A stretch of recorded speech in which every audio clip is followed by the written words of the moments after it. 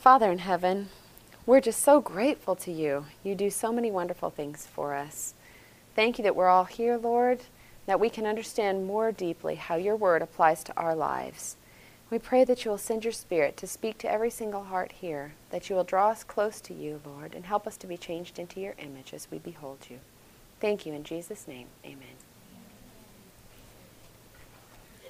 Crystal fountains and slimy cisterns. This message is something that has really touched my heart as I've understood more of how God wants to help us break out of destructive cycles. You know, I'm working on my master's degree in biblical counseling, and I spend a lot of time talking with people who are wrestling with things that they want to break free from. And I remember one girl I talked to especially, she was a Bible worker, and she had heard some of my presentations, and she called me one day and just started crying. She said, I really need help. I haven't ever told anybody this, but I'm addicted to pornography and to masturbation, and I can't stop myself. This has been going on for years. I don't know what to do. I've tried everything. I'm leading other people to Christ, but down inside I know I'm a hypocrite because it's not working for me. The gospel is not setting me free of what's going on behind the scenes. She said, I'm just over and over, I fall, I'm devastated. I'll try to work through it, I'll pray and pray, but I can't break free. So I started talking with her about what was going on, how this had all started. And she had been abused, sexually abused by someone who then, as she had fallen into this sin with this person, and she was older, she wasn't just a little kid, but it was a person in authority over her. And some of the things that he had done with her were the things that she was now doing herself and the kinds of pornography she was attracted to. And she said, I just hate myself. I don't even enjoy it. I don't even want to do it. I'm not getting any kind of satisfaction out of it. I just am compulsive. I have to do it. So I started talking with her about what was going on. What were the roots? What was it that was driving her to this? And as I explored with her, you know, what is it that you need to work through from what happened to you when you were younger? I said, is it possible, as she told me the whole story, I said, is it possible that you feel, because of this sexual abuse that happened to you, that you feel that's who you are, that you are dirty, that you are bad, and you can't break away from that? And she just started sobbing. She said, yes, that's it. So I explained to her the gospel in a different way, in a way she could understand. I started sharing with her, you know, this is how God works. He cleanses you. You're confused because you've gotten confused between guilt and shame. Guilt is a message from God. It tells you you've done something bad. It's something he's telling you because he wants to restore you to harmony with himself. He says, here's something bad you have done. Let me take it away from you. Let me cleanse you. Let me cover you with my righteousness so that it's gone forever. But when you pray and you agonize before God and you give him this sin, you get up from your knees and you still feel dirty. And that's not guilt. That's shame. Shame is the opposite. It feels like guilt, but it's the opposite. Shame is a message from the devil, where guilt comes from God and invites you to come back into harmony with him by letting him take your sin. Shame doesn't say you've done something bad. Shame says you are bad. There is something that has fundamentally damaged your worth, that you are no longer worth what you were worth before you sinned. That's a lie. That's the devil talking to you. Shame says you are bad, and even Jesus isn't strong enough to cleanse you. I said, you've been confessing the fruit sins. You've been confessing the pornography. You've been saying, Lord, cleanse me from this. Help me not to do this again. But you haven't been confessing the root sins, getting to the heart of the matter. What was it that made you be driven to this sin? The pornography was a fruit sin, but that root sin was a denial of the power of God to set you free. I said, you need to pray and say, God, forgive me for my unbelief. Because I felt like I wasn't cleansed, I believed my feelings instead of believing your word that says if you confess your sins, you're faithful and just to forgive my sins. Thank you, Lord, for setting me free, for cleansing me from this. And it's gone. It's gone forever. I am no longer defiled. I trust your promise more than I trust my feelings. She was a woman transformed. She called me back a couple of weeks later. She said, I can't believe the difference. I'm really free. I'm really free. I can see that God has set me free. Not that she didn't ever deal with the temptations again, but when the temptations came, now she knew, this is Satan tempting me to feel like I'm still dirty. This is Satan telling me that this would satisfy me. But as she keeps herself centered on Christ, she won't fall into those things. It's a temptation. Temptation is not sin. And now she found a whole new level of victory. Now she was finding, wow, I truly can overcome, because God has dealt with the root sin of unbelief. You see, the Bible doesn't say, don't masturbate, and if you do, this is what's going to happen to you. The Bible says, believe on the Lord Jesus Christ and you will be saved. The Bible doesn't talk a lot about some of the fruit sins that we deal with. You know, compulsive TV watching, for example. The Bible doesn't talk about that, but it certainly talks about the root sins that lead to compulsive TV watching, like fleeing to something else for my satisfaction and comfort instead of to Christ, right? He says, peace I leave with you, my peace I give unto you. Not as the world giveth, give I unto you. As we let God satisfy our hearts, the other things fall off. When you cut down the roots of the plant, the leaves wither up on their own, right? Not that there's not a battle, but God wants to set us free. And the way he sets us free is by breaking us out of these cycles. Jeremiah chapter 2 and verse 13 talks about this cycle. If you have your Bibles, turn to Jeremiah 2:13, or you can read it on the screen here. It says, my people, that's God's people, right? My people have committed two evils. They have forsaken me, the fountain of living waters, and hewed them out cisterns, broken cisterns, that can hold no water. Two sins, only two sins right here. God says there are just two mistakes my people have made. And then he proceeds to name the two root sins out of which all other fruit sins grow. My people have committed two evils. They have forsaken me, the fountain of living water, and hewed out for themselves broken cisterns that can hold no water. This is a cycle. This is a destructive, poisonous cycle of sin that happens. For this girl who was a Bible worker, her sin cycle had started with, she had forsaken the fountain of living water. Knowing God says, I forgive you if you confess your sin, she believed instead the lie of the devil. Your sin cannot be cleansed by even the blood of Christ. She had forsaken the fountain of living water, and now she was trying to find cleansing somewhere else, satisfaction somewhere else, healing somewhere else. It's impossible. So she got herself into this destructive cycle. When she forsook the fountain of living water, she was now driven to the broken cistern. She was thirsty, she was hurting, she was desperate, and she could not stop herself from going back to the broken cistern. If you've seen people who are drug addicted, you see this cycle in the extreme. Their physical bodies are just in agony of withdrawal. I need this, I have to have this. They won't stop themselves, they'll do anything. They'd rather die than live without their drug. And some people are not much less, even though their addictions are more socially acceptable. If you tell somebody, get rid of your TV or you're going to be lost eternally, they go, well, that's rough, huh? I'll have to think about that. Well, is that really a question? We're addicted. So often when a person knows, God is telling me I need to do this, but I feel, I know God doesn't want me to be dating this girl, and I'll work through it, and, I'm going to pray about it. But they know eternal life hangs in the balance. Is it this idol, or is it this thing? Or is it Christ? What am I going to choose instead of Christ? And any time that we forsake the fountain of living water, we will go to some broken cistern. We will look for an idol because we are created to be worshipers. We are idolaters looking for a God to worship if Christ is not on the throne of our hearts.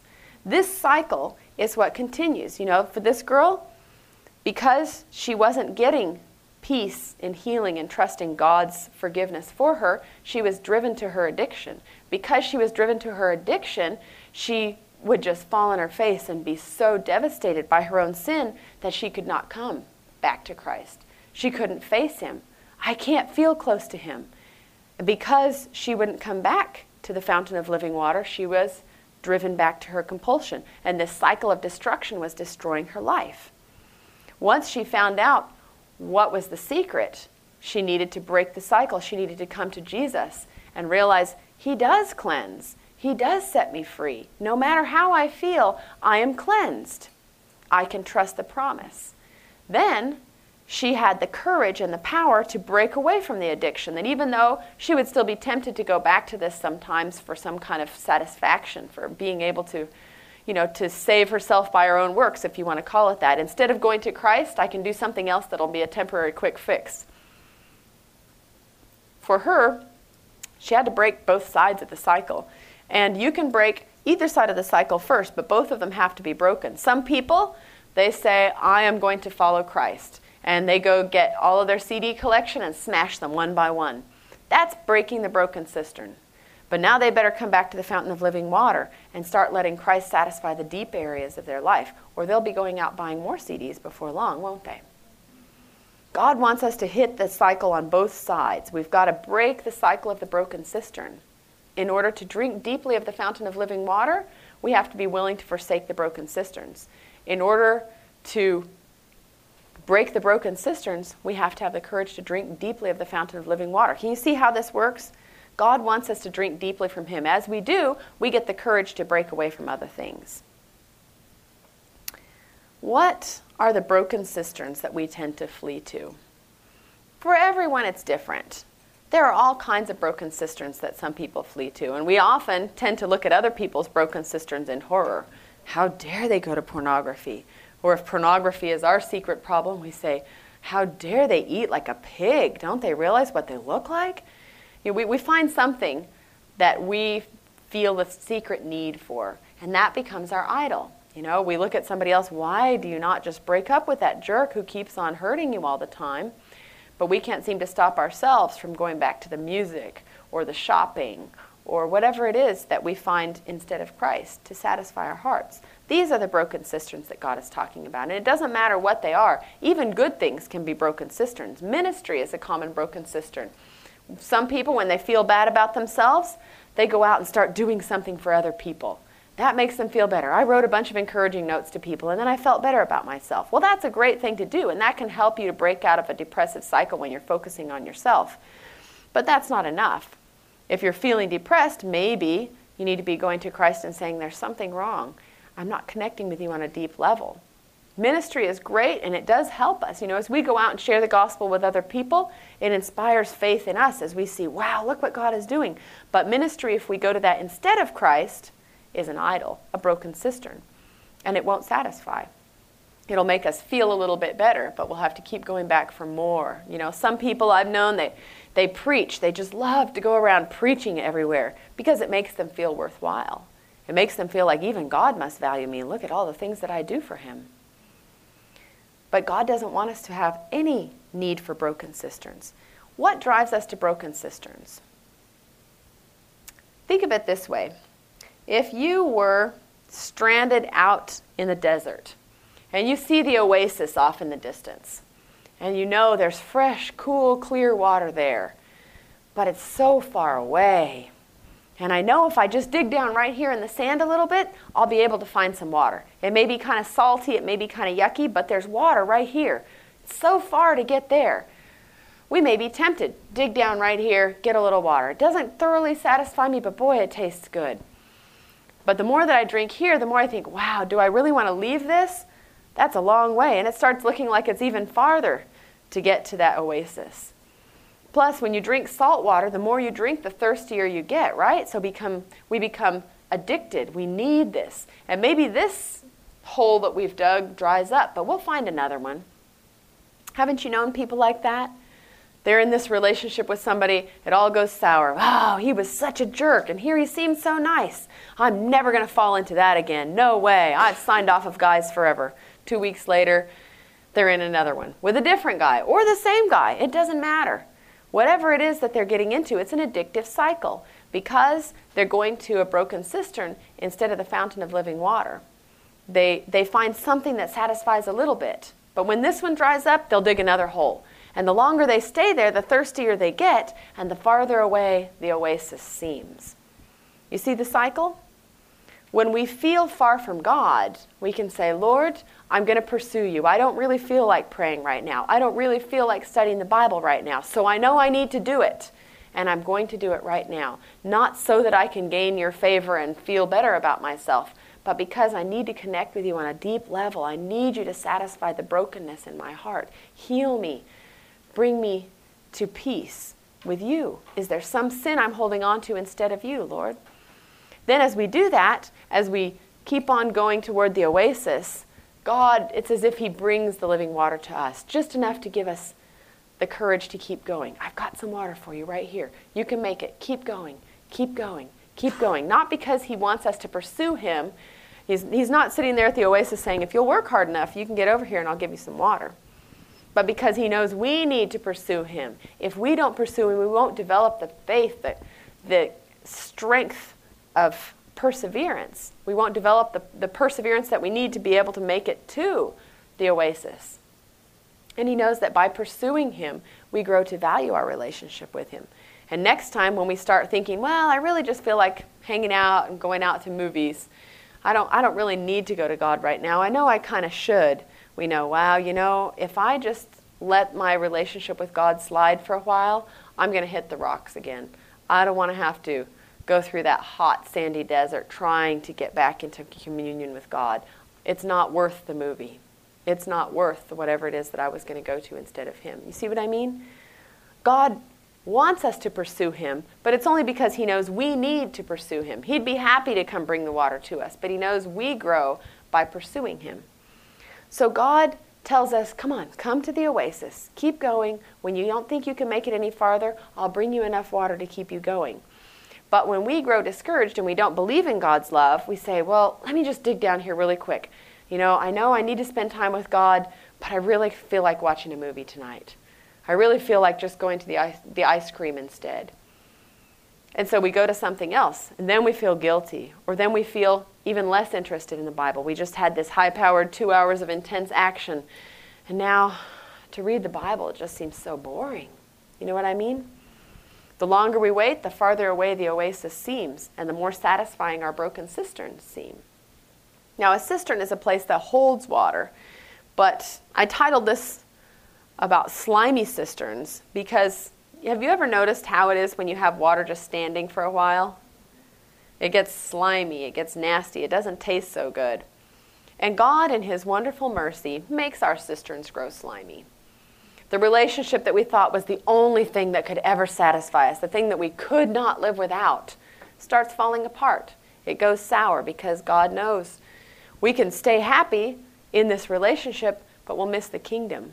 It's so much more important. We pray, oh Lord, please help things to work out between us. I love him so much. I love her so much.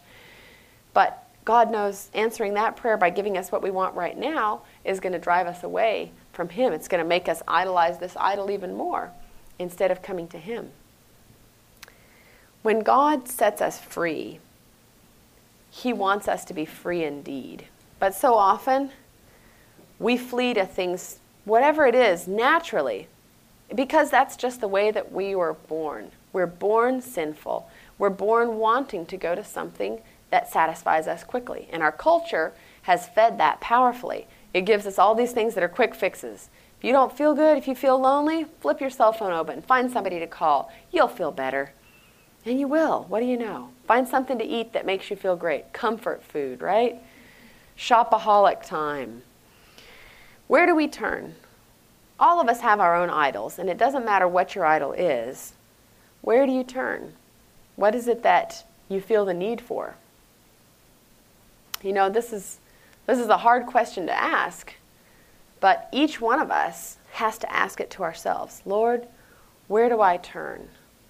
When I feel down, when I feel discouraged, what is it that I start thinking about? Maybe it's popularity. I think, I am really popular. A lot of people like me. Look at all the friends I have in my cell phone. In fact, I'll call somebody right now. We go to Facebook. We put up something that we think will get attention and get people to comment, make people laugh, and then they'll say something back to us. See, I do have friends. We're basing our sense of identity and worth and lovability on what somebody else thinks of us, right? The fear of man. That shifting sand will go down soon, and then we'll be needing something else to make us feel like we're loved. It doesn't matter where we turn, but God wants to set us free. He wants us to drink deeply from his fountain, and then we look at the slimy cistern and go, ooh, why would I want that? God has made us like sponges. Have you ever had a dry sponge? You hold a dry sponge in your hand and you squeeze it. It's ready to get anything. Soak it up, right? You put it in water and it just soaks it in. You pick it up, it's dripping, right? It doesn't take long for a sponge to soak up all that water. God has made us like sponges, thirsty, and only he can satisfy us. But we have a problem. In our sinful world, often there are things that kind of act like a Ziploc bag. Now, imagine that you put this sponge inside the Ziploc bag and then you put it into a sink full of water. It's zipped inside this bag. When you pull it out 10 minutes later and you open the Ziploc bag, if your Ziploc has done what Ziploc is supposed to do, your sponge is still dry, right? This is how many people are when they go to God. This is how my Bible worker friend was. She's going to God. She's immersing herself in him. And yet she's coming up dry. She's going, why? I keep trying to connect with God. He's not helping me. What is the Ziploc bag? What is it that holds us back from really experiencing the love of God and letting that satisfy our thirsty souls? God has revealed himself in his word. He's told us what he thinks of us. In Isaiah 43:4 it says, "Since thou wast precious in my sight, thou hast been honorable, and I have loved thee." This is the message of redemption. God loves us. This is the water for our thirsty souls. But we don't drink in God's love because we have a Ziploc bag around us that the devil has put around us. He says things like, nobody loves you. You never do anything right. You are fill in the blank. Whatever it is. You're ugly. You're dumb. God wants to puncture through that Ziploc bag. And what do you use if you want to puncture a Ziploc bag? Something sharp, right? God wants to use the sword, the word of God, to puncture through that Ziploc bag to say, this is who I am. Don't believe the lies of the devil. Many of us have been lied to by our parents. Not intentionally often, but parents, in God's order of things, he made it so a baby is born. And in his plan, that baby will be born to two perfect parents who love each other and who love God and who love this baby. And throughout that baby's life, as they're growing up, even before they know there's a creator, even before they're conscious of any of those things, they learn about love. They know they're loved unconditionally. If they're hurting, somebody takes care of them. If they're struggling with something, someone else will help them with it. And so they grow up in this constant consciousness of love. And gradually, as their parents, direct them to, by the way, did you know who love is and who love comes from? God is love. They're introduced to God, and they grow up until someday they're like their parents. People who are also seeking after the God that they've seen all of their lives. God is love. Wow, this is what God is like. But Adam and Eve sinned, didn't they? And since then, there's never been a perfect parent. Every parent has failed their children. So in every person's life, there are ways that their parents have not reflected God to them. And some of us, our parents have misrepresented God in profound ways. Maybe your parents have yelled at you, told you, you're worth nothing, I don't care about you. Maybe your parents have abandoned you or neglected you. Whatever it is your parents have done that has not been like Christ, that may be something that goes into making a Ziploc bag around your heart. It makes it harder for you to believe that God is love because your parents didn't show you that. So I know God loves me, but practically I feel that if only I do everything right, God will love me. Because that's the way my dad was.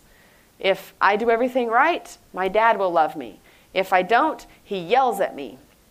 Therefore, when we try to connect with God, we feel, but I'm not doing everything right, and he's not going to love me. I just know it. The Word of God says he loves me no matter what, but I feel this. You see, this is how the Word of God works to set us free. God says, compare what you feel about me to what the Word says about me. And then, which one do you believe? God says, but I feel. Which one are you going to believe? God says must be what we believe. God says, but I feel is not a question we need to answer. So many people come to me for counseling, and this is their primary problem. God says, but I feel. God says I shouldn't be dating this person, but I feel I will die if I break it off. God says that he loves me, but I feel that until I get thin enough, nobody can love me. God says that I don't need to go to this addiction, but I feel I can't stop. When we are struggling with those things, we need to figure out, what is the Ziploc bag? What is it, my misconception of God? Because if we understand what God is and who he really is, the love that he has for us, by spending time with him, meditating on his word, we will be transformed into his image. We'll see, wow, that's what you're like. We'll be drawn to him. We'll rest in his love. We'll luxuriate in it. But instead, we feel, I'm trying so hard to connect with God, but he is sitting up there doing this. I just got an email a couple of days ago from a girl who says, why does God demand that I have faith in him when he does so little to make me feel that he's trustworthy? A real answer from a heart that's crying out because God has been misrepresented to her. Because God was misrepresented to her not just by her parents, but by other significant people in her life in profound ways, she knows God is there, but she feels God is not. So she's dealing with fear, she's dealing with anger, and she's wrestling with these things. What is the answer for somebody like that? The answer lies in letting the sword puncture the bag, saying, God, what do you say about your love? Meditating on it. I don't mean, say, okay, God has said, I've loved you with an everlasting love, therefore with loving kindness I have drawn you. Okay, I'm going to believe that. Amen. And go launch into your day. You've got to meditate on it. Don't expect it to transform your life if all you do is just take a little sip and take off. God wants it to become a part of you. When you feel, I just feel so awful. I yelled at somebody at work today and I got a ticket driving home. I feel rotten. But God says, you see, this is a prime time to let the sword cut through the bag. God says, it's okay. I love you anyway. It doesn't matter that you've made mistakes. You see, then, as we trust in what God says about us, what we feel becomes less and less important. As we meditate on God's word, what God says outweighs what I feel. Our culture says what I feel outweighs what God says. God says homosexual behavior is wrong, but how can love be wrong? I feel it's right. Well, you got to do what feels right to you. Haven't you heard that? God says this is the right way. Walk in it. But I feel that God has led my boyfriend and me together, even if he's not a Christian, but he's such a kind person. And you should see how he treats other people. And he was asking me spiritual questions just the other day. I really think that God is, but God says. So it doesn't matter what I feel, does it? Not that God can't work with a person in that situation, not that God hasn't led people who have married people who are not of the faith, and God hasn't worked in those situations to transform and bring his glory out of it, but that's not how God wants us to go about doing his work. Evangelistic dating. When God says, do something, you don't have to weigh up. God says, but I feel, you just do what he says, right? But will you ever be able to do what he says if you're still caught in the cycle of the broken cistern? This is what I see people doing. Okay, God says I've got to break this off, and so I'm going to do it. I'm going to break it off. And they break it off. 2 days later, well, we decided we'd just be best friends. Yeah, what you just did was you broke the cistern, you broke the broken cistern, said, all right, I'm not going to do that anymore, but you refused to go to the fountain of living water. God has created us as thirsty beings. There's nothing evil about that thirst. It's what drives you to Christ. That's why he gave it to you. That thirst for someone to love you, someone to make you feel worthwhile. He wants you to find it in him. And when you find it in him, then you look at that relationship and say, why would I want to stay with a person who's treating me this way? Why would I want to stay with a person who's pursuing a life goal that's so radically different than my own of being changed into the image of Christ? You see, when our goal is holiness, we seek Christ first. When our goal is happiness, we seek self first. Whenever Christ is not on the throne of our hearts, something else will jump on that throne. And that something else will always at its bottom be self. You may say, oh no, it's just that I want to sacrifice for this person. He's never had anybody love him before like me. This is the first chance that he's ever had to see what love is really like.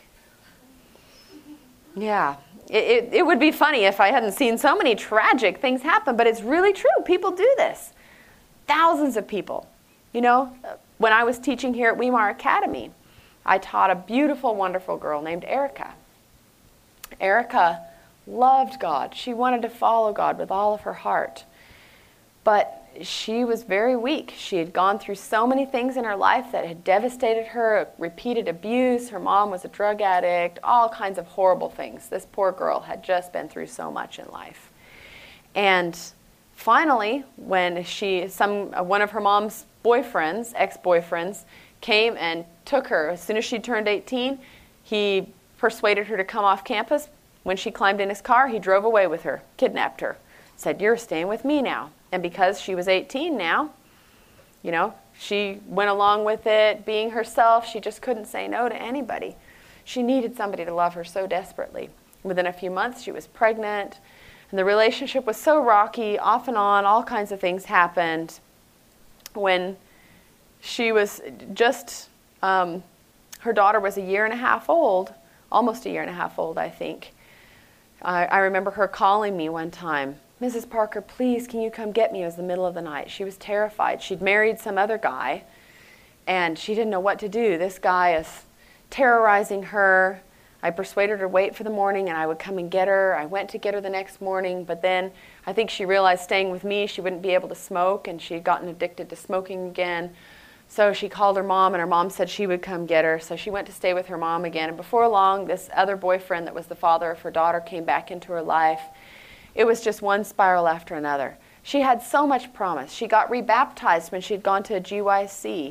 She had a heart to follow God. And just shortly before her death, she made a recommitment to Christ. She left this boyfriend. She started bringing her little girl to Sabbath school every week. She was going around telling everybody, Jesus loves us so much. He's coming so soon. We've got to be ready. One of the things I remember best about her when she was in academy was walking around with this string with a bunch of little memory verse cards, index cards with her memory verses. And while she'd walk from the academy over for lunch, she'd read her memory verses and memorize and claim promises. She had a heart to follow God, and God was working in her life. But just that morning before she was killed, she was on the phone with her boyfriend's parole officer, ex-boyfriend at that point, telling him, he's just stalking me because he loves me so much. He persuaded her to come meet her in a parking lot for some reason and shot her dead in front of her little girl. And people will call that codependency. I would call it idolatry, because that's what the Bible calls it. Now, fortunately for her, and knowing Erica and knowing how she was a little feeble-minded in some ways. She wasn't fully with it. And some of the things that she was going through, I believe her heart was right with Christ. She had recommitted herself to Christ, and I think I'll be seeing her in heaven. Maybe the Lord knew he'd better just allow this to happen because she was right with him at this point, and she was going to spiral into this thing again if he didn't rescue her. But what a tragedy. A beautiful girl with so much potential. Because she was so feeble at breaking out of the cycle of the broken cistern. She'd break one side, but then she wouldn't know how to go back to Christ because of how he'd been misrepresented to her in her life in so many profound ways. Or she'd go to Christ, but she wouldn't be able to stop doing the behaviors that she knew she needed to stop. The cycle of the broken cistern is deadly, and it will kill you. It will kill you either the way it killed Erica, or it will kill you and rob you of your eternal life. God wants to set us free. And he wants to give us that living water. As he gives us the living water, we break the cycle. We have the courage to take the steps to do what we need to do. And as we have the courage to take those steps, we draw close to him. The book God's Amazing Grace, page 246, says, "The glory of God is to be revealed in the creation of man in God's image and in his redemption. One soul is of more value than a world." This is the truth that God wants us to meditate on. The truth that punctures any Ziploc bag around any soul. As we understand, God loves me. He created me in his image. He has this unlimited potential throughout all of eternity. He wants to be changing me more and more, to become more and more loving, to see, wow, you're like that. I had no idea you loved me like that. Oh, Lord, I love you more. More and more every day we learn to love him. More and more we learn to follow him. As we meditate on redemption, we realize, I've made a mess of my life. I've blown it in so many ways. But Lord, you love me so much that none of those things even touch on my value in your eyes. I'm of infinite worth, even in the midst of all my sin and filth. Those truths of creation and redemption, as we meditate on those, as we meditate on how much he loves us, how much we're worth, then our sense of identity is built on him, and we no longer need to go to the broken cisterns. Then as we spend time with God in the morning, he taps us on the shoulder and says, you realize the way that you talked to your husband yesterday was disrespectful. You realize the way that you talked to your daughter, you were shaming her into obeying. I want you to come up higher. You realize the way that you were relating to food yesterday, you wanted to go to it to make you feel better instead of coming to me. He taps us on the shoulder. He tells us those things. We're not going to get to the point in life, I'm convinced, where we have no broken cisterns that we're ever naturally drawn to, where we say, you know, I'm no longer tempted to anything. Wouldn't that be wonderful? But that's not the way it is in a fallen world. And there's no sin in being tempted, is there? God wants to cleanse us all the way down to the roots. He wants us to understand, even when we do good things, we often have impure motives or mixed motives. I'm doing the right thing, Lord, but down inside I wouldn't mind if somebody put it in the newspaper. We'd like somebody to say, boy, that was just amazing. I saw how you treated that poor old man. You know, carnal nature and impure motives, they're always just a step away. And the devil is always there to say, look, you're worth a whole lot. Look how well you treat people. Look at what a good Christian you are. Broken cisterns, all of them. God doesn't want us to base our sense of identity or worth or lovability on, wow, you know, God, you must be really glad to have somebody so gifted in your service. That's a broken cistern. As soon as we start basing anything that we're supposed to get from God on other things, it's a broken cistern, and we're likely to stray. What would you define as an idol? I call it anything that rules our hearts instead of God. If something rules my heart, it will control my behavior. But the behavior is not the problem. My heart is the problem. My behavior may be compulsive, and I may then say, all right, I'm going to stop doing that. I'm going to throw away all those clothes that I know I shouldn't have. I'm going to throw away all that music I know I shouldn't have. Yes, but what's going on in your heart? Are you surrendering to God and saying, Lord, I'm not just going to do what I know you want me to do because I have no peace without it. I'm going to do what you want because I love you with all my heart. Come into my heart. Live in me. Change me. Help me to drink deeply from your fountain. When I feel thirsty, when I don't feel close to you, Lord, help me to meditate on what your word says about how you feel about me, instead of believing how I feel. Got to believe the word. The word is what breaks through that plastic bag.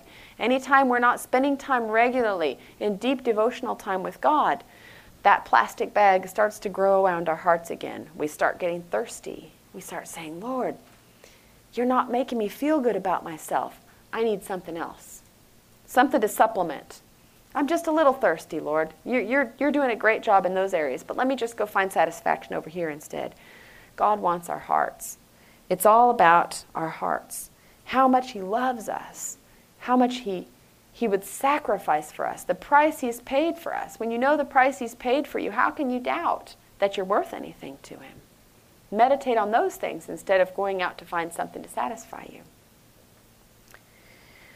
Review and Herald, February 28 of 1882 says, Christ alone can satisfy that sense of want in the human soul.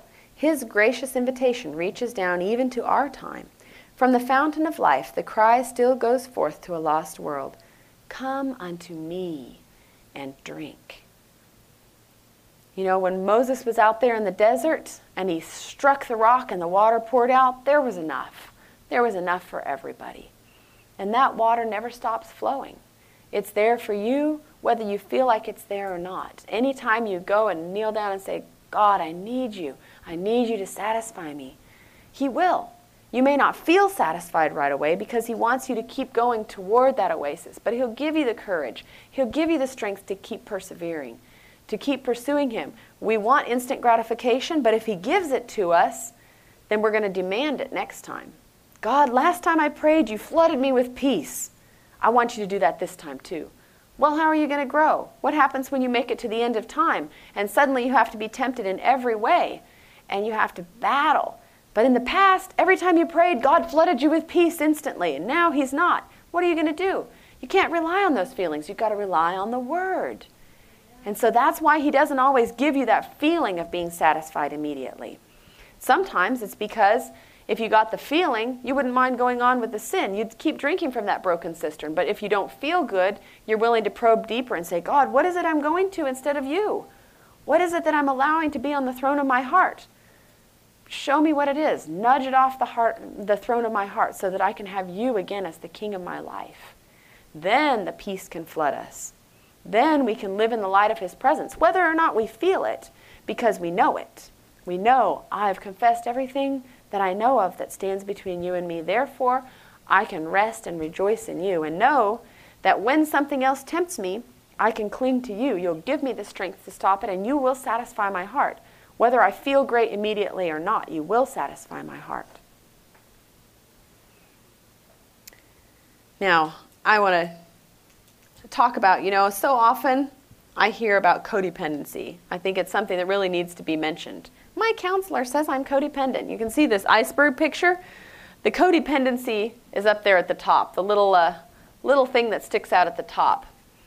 When people are in codependent relationships, as they call them, all they are is idolatrous relationships. It's very simple. The Bible deals with codependency. It's just idolatry. And God deals with it the same way that he deals with all other idolatry. He says, give it up. Now, that doesn't mean that in every situation where you've gotten into a place where you feel better if you have this person's friendship comforting you, that you gotta cut it off. They're making you feel good. No, God wants us to go back and drink from the fountain of living water. But to just label it codependency, I'm sorry, honey, you've got a codependent relationship with this person. Let's talk every week, and you can work through your feelings. I'm not going to tell you to break it off. I just want you to talk through your feelings, get them all out, and then you'll feel a lot better.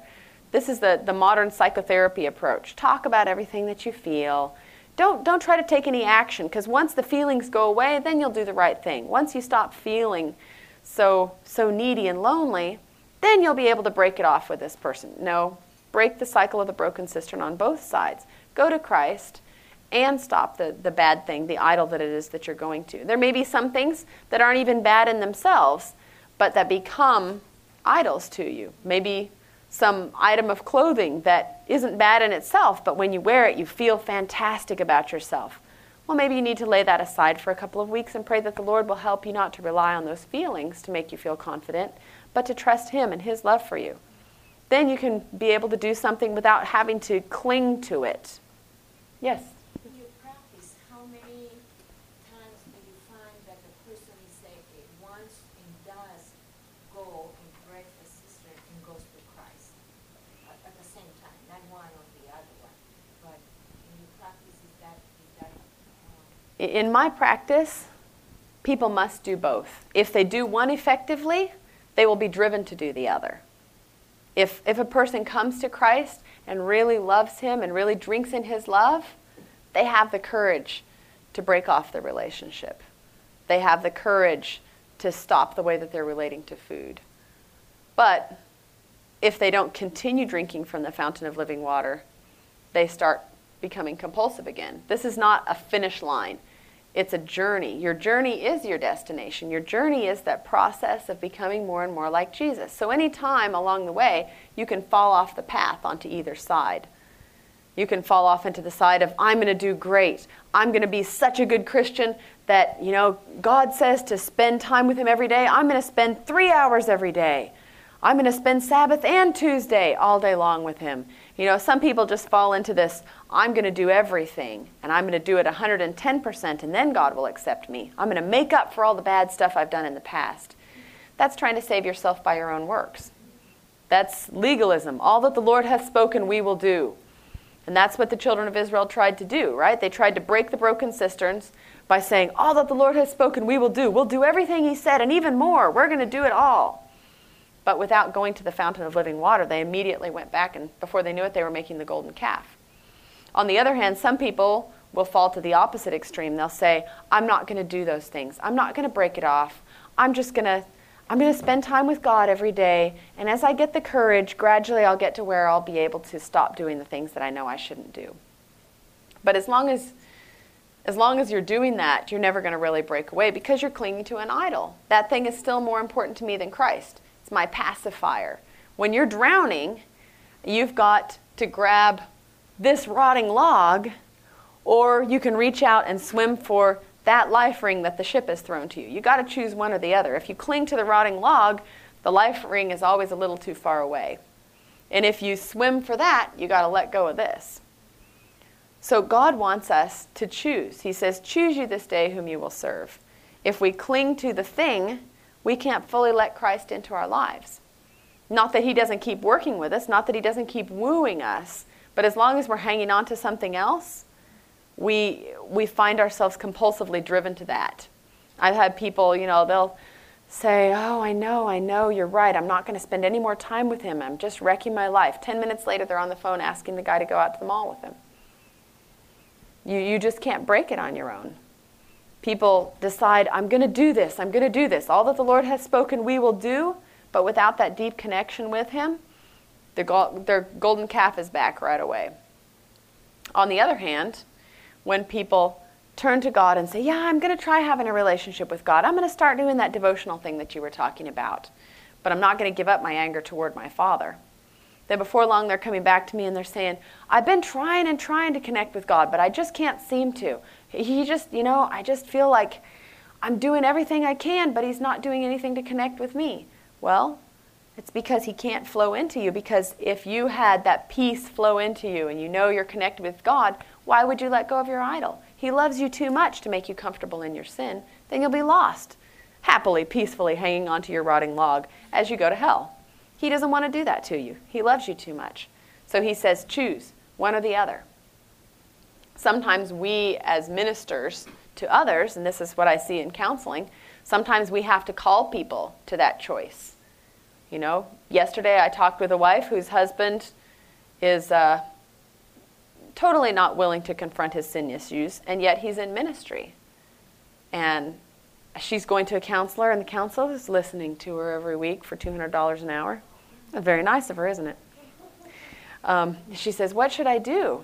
I said, has your counselor talked to you about Matthew 18? Well, she's a Christian counselor, but no, she hasn't brought up Matthew 18. I said, well, your husband is living in open sin. He's looking at pornography, and he's preaching every week. You need to do what God has called you to do. That doesn't mean be comfortable, I'm just going to be a loving, kind wife to him. Well, God has put you in this position to help him confront his sinfulness. You can say to him, honey, this is an idol in your life, and we're going to have to deal with it. Or else I'm going to up the level of discomfort for you. Not because I'm mean or angry, but because I want to help you to come to Christ. Because I'm not willing to let you live on the fence, risking every day that you will be lost eternally. If you're not going to make that decision, I'm going to help it become more uncomfortable for you to stay in this position. Maybe that means, like in Matthew 18, you take it to somebody else, which she's already done. If that's not going to work, you take it to the church. You say, this is what's going on. My husband is doing these things. It doesn't sound like fun. And of course, it's like, oh no, I don't want to do that. That sounds really complicated. Boy, he'd be mad at me.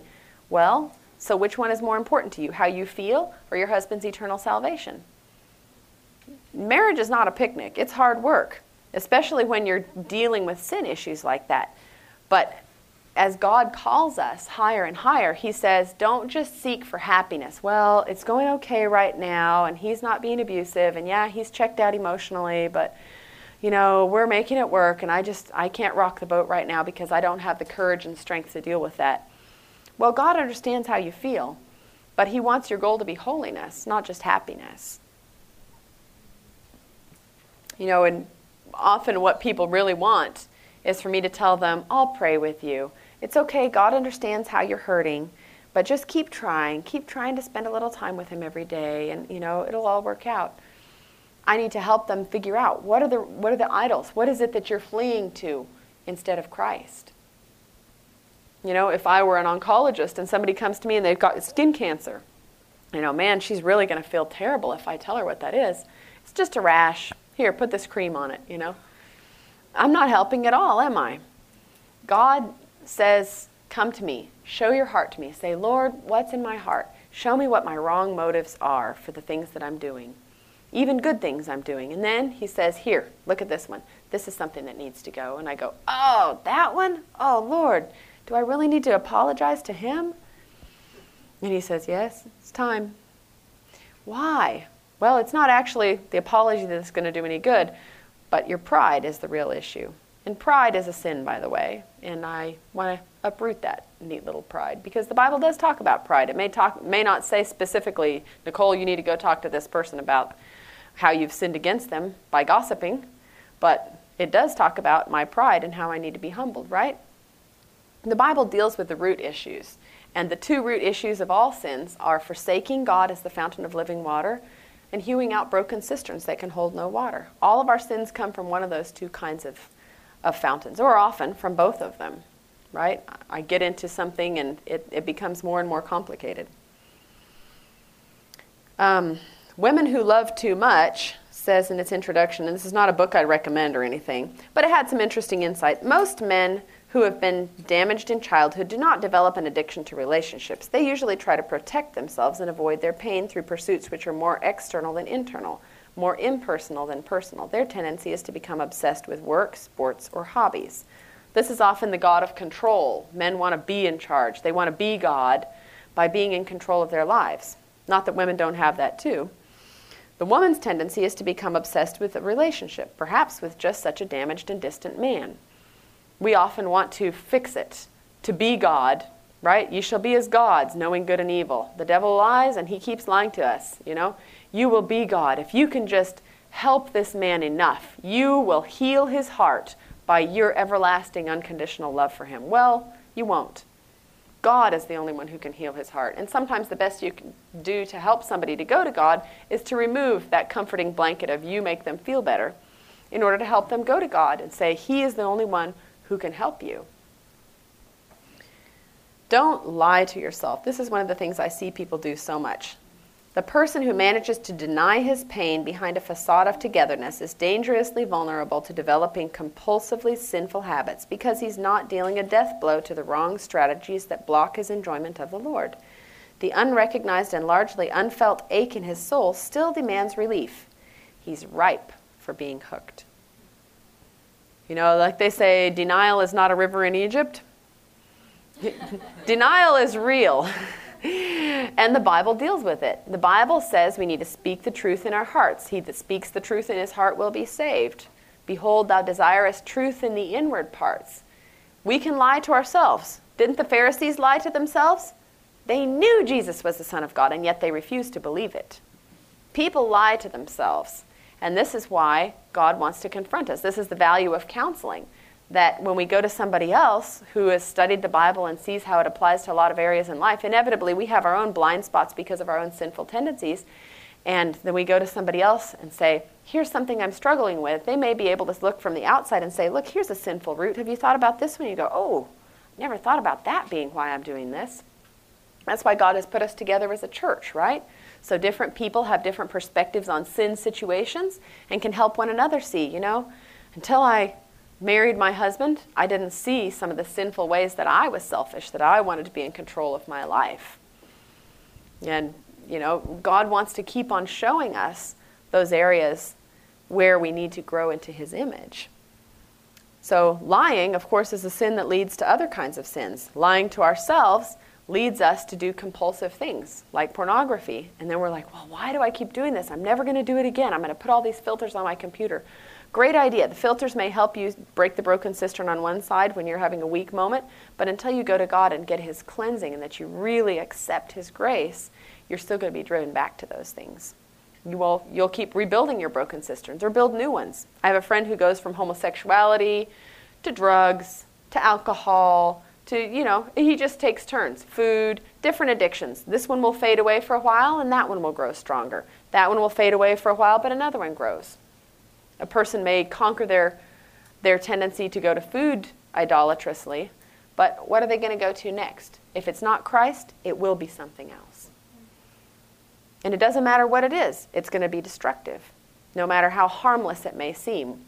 We as Adventists trumpet how terrible it is to go to smoking and alcohol and things like that, but what about movies? What about TV? What about codependent relationships or just idolatry? What about falling into over-ministering? I'm just going to do more evangelistic meetings. I'm going to be active in the church 6 nights a week because then I'll feel so much better. And whenever I start feeling down, I'll go back to, but look at all the things that I do. Look at how well I preach. Look at how many people have been telling me, I don't know how this church would keep going without you. Idols. God wants to deal with our hearts. Not that there's anything wrong with being busy 6 nights a week in ministry. But if that becomes what we base our sense of worth on, we're in big trouble.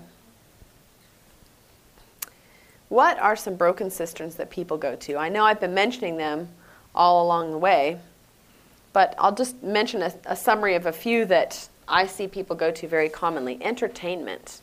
I can't tell you how many forms this one takes that are all deadly and seem so harmless. The Adventist addiction, entertainment. Living in Collegedale, if I ever knew of entertainment addiction, it's there.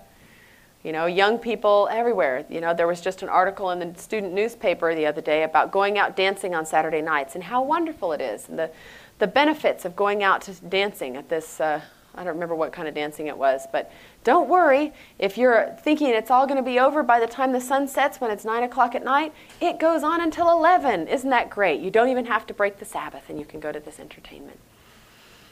I'm not saying that it's wrong to have fun. Please don't misunderstand me. But when we know that we need to come to Christ and instead we're wasting our time on those things, we need to think, where are we going to be when the crisis hits?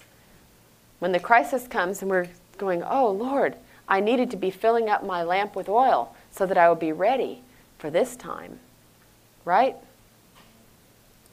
Food. Food is a big one.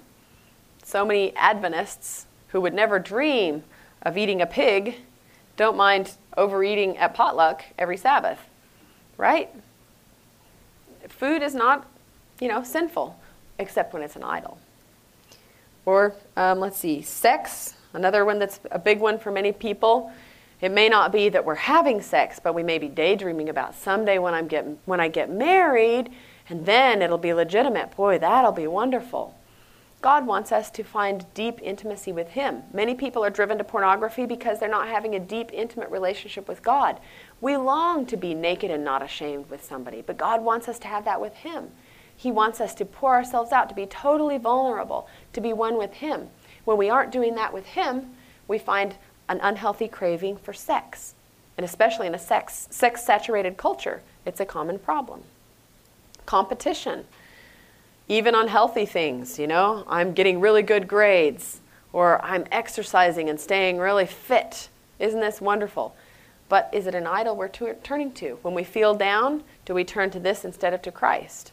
Do we go out there in the basketball court and pound somebody and, wow, I feel so good. I just drove myself out and I won. If that's where we're finding our comfort, we're in trouble. Control. This one takes so many forms. Can't even begin to get into them. Virtuosity. Being so spiritual. Having your devotions regularly. I know people who just seem to flourish on having people sit at their feet and say, what does Ellen White say about this? Well, there's nothing wrong with knowing what Ellen White says about everything. That's wonderful. But if we feel like we're worth something because we know so much and other people look up to us, that may be an idol. Self-protection. No one's ever going to hurt me again. I'm going to be able to handle everything myself. These are ways of not trusting God. God wants us to trust Him, to be willing to go into relationships that may even cause us pain.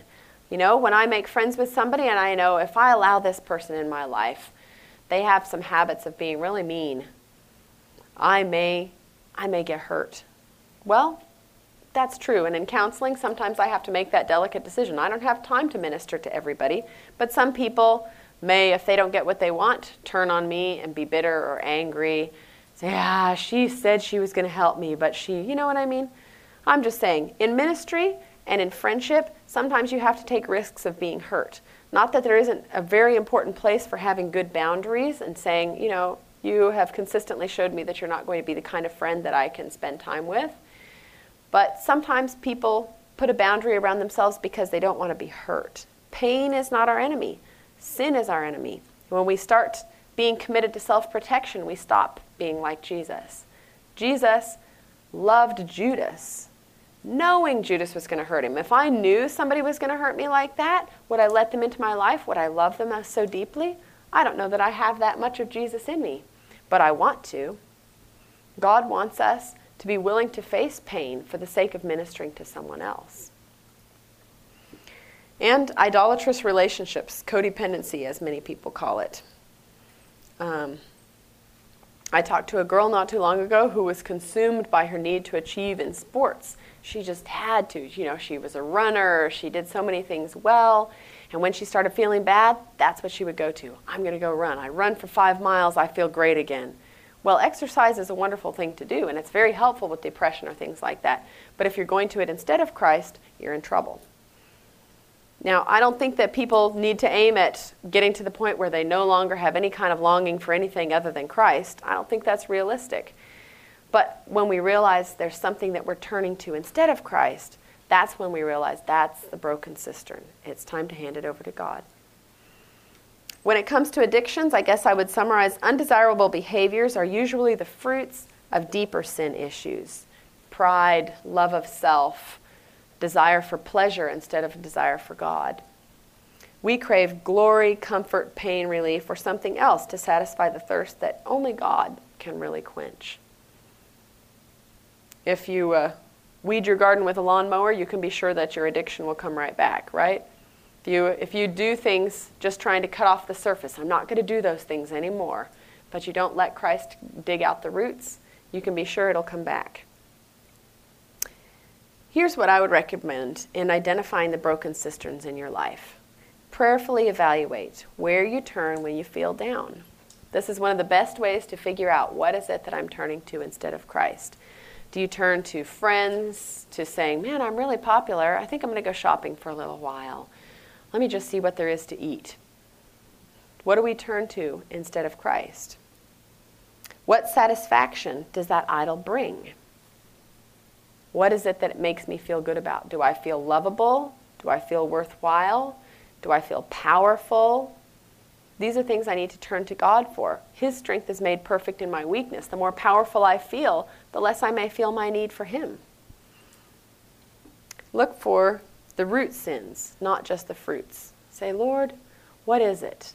I love the way that God shows us what it is that's going on at the root of our hearts. When we go to Him, when we say, Lord, what is it that I'm really going to here? Rely on God's ability to satisfy the thirst of your heart. He knows what it is. You're not going to come to the point where you've punctured every lie of the devil in your life. He's going to keep on showing you. God is going to keep on showing you. Here's another thing that I'd like you to grow in. Because that's what He does, right? He changes us into His image. That's our purpose. As long as we're alive on this earth, He wants to keep on saying, look, here's another way you can grow. Another way you can grow. We don't expect plants when they're growing to just stop, right? Okay, I've gotten this tall. Not going to go anywhere from here on. They grow. They're always either growing or dying. This is the way life is. God wants us to always be growing, because if we aren't, we're going to be dying. I don't know what it is that God may be revealing to you in your heart, the broken cisterns that maybe you've gone to, that He wants to set you free from. But I just want to appeal to you. Ask Him. He'll show you. Give it to Him. Whenever He shows it to you, strike it on both sides. Say, Lord, what is it? When He shows you what it is, say, wow, Lord, how can I dwell more deeply in your love so that I have the power to stay away from that thing? I'm giving it up right now, Lord, handing it over to you. I give my life to you with open hands, but now help me to dwell in you. Show me where the lies are, the Ziploc bag that goes around my heart, and puncture it. Show me how I can claim your word, your power, to give me the truth about what you feel about me, about my worth, about how much you love me. Because then I'll be set free from all the other things, the chains that bind. Then those things that were so important to me will wither up, and I'll go, ooh, why was I dying to go to that slimy cistern? God will do this for you. He's done it for me. He's continuing to do it for me. There's so many things that I keep finding in my life. Don't think, wow, Nicole Parker has arrived. No, I haven't. I know the process, but I have to keep on dying to self too and saying, oh, Lord, I know I need to stop being driven to want my own satisfaction, to want my way. It's always got to be His way, because His way is the loving way. He doesn't say, do it my way or else. He does that because He loves us. He knows my way is really the way that's going to make you happy and holy. And that's what we want. Our goal is holiness, being like Him. Let's pray now. Father in heaven, we hand over our broken cisterns to You. You know what they are, Lord. You see our hearts. You see the depths of ugliness inside my heart, inside each heart here. The ways that we have failed You, the ways that we have forsaken You and gone after other things, our idols. Thou, God, seest me. Lord, show us where those idols are. Reveal them to us as fast as we're ready to confront them. And then give us the courage to let You root them out, because we can't do it on our own. We love You, Lord. We surrender to You. Help us to find in You the peace that passes understanding, the satisfaction of that thirst. Help us to drink from that crystal fountain that You've offered for every person. Thank You, Lord. We love You so much. Amen.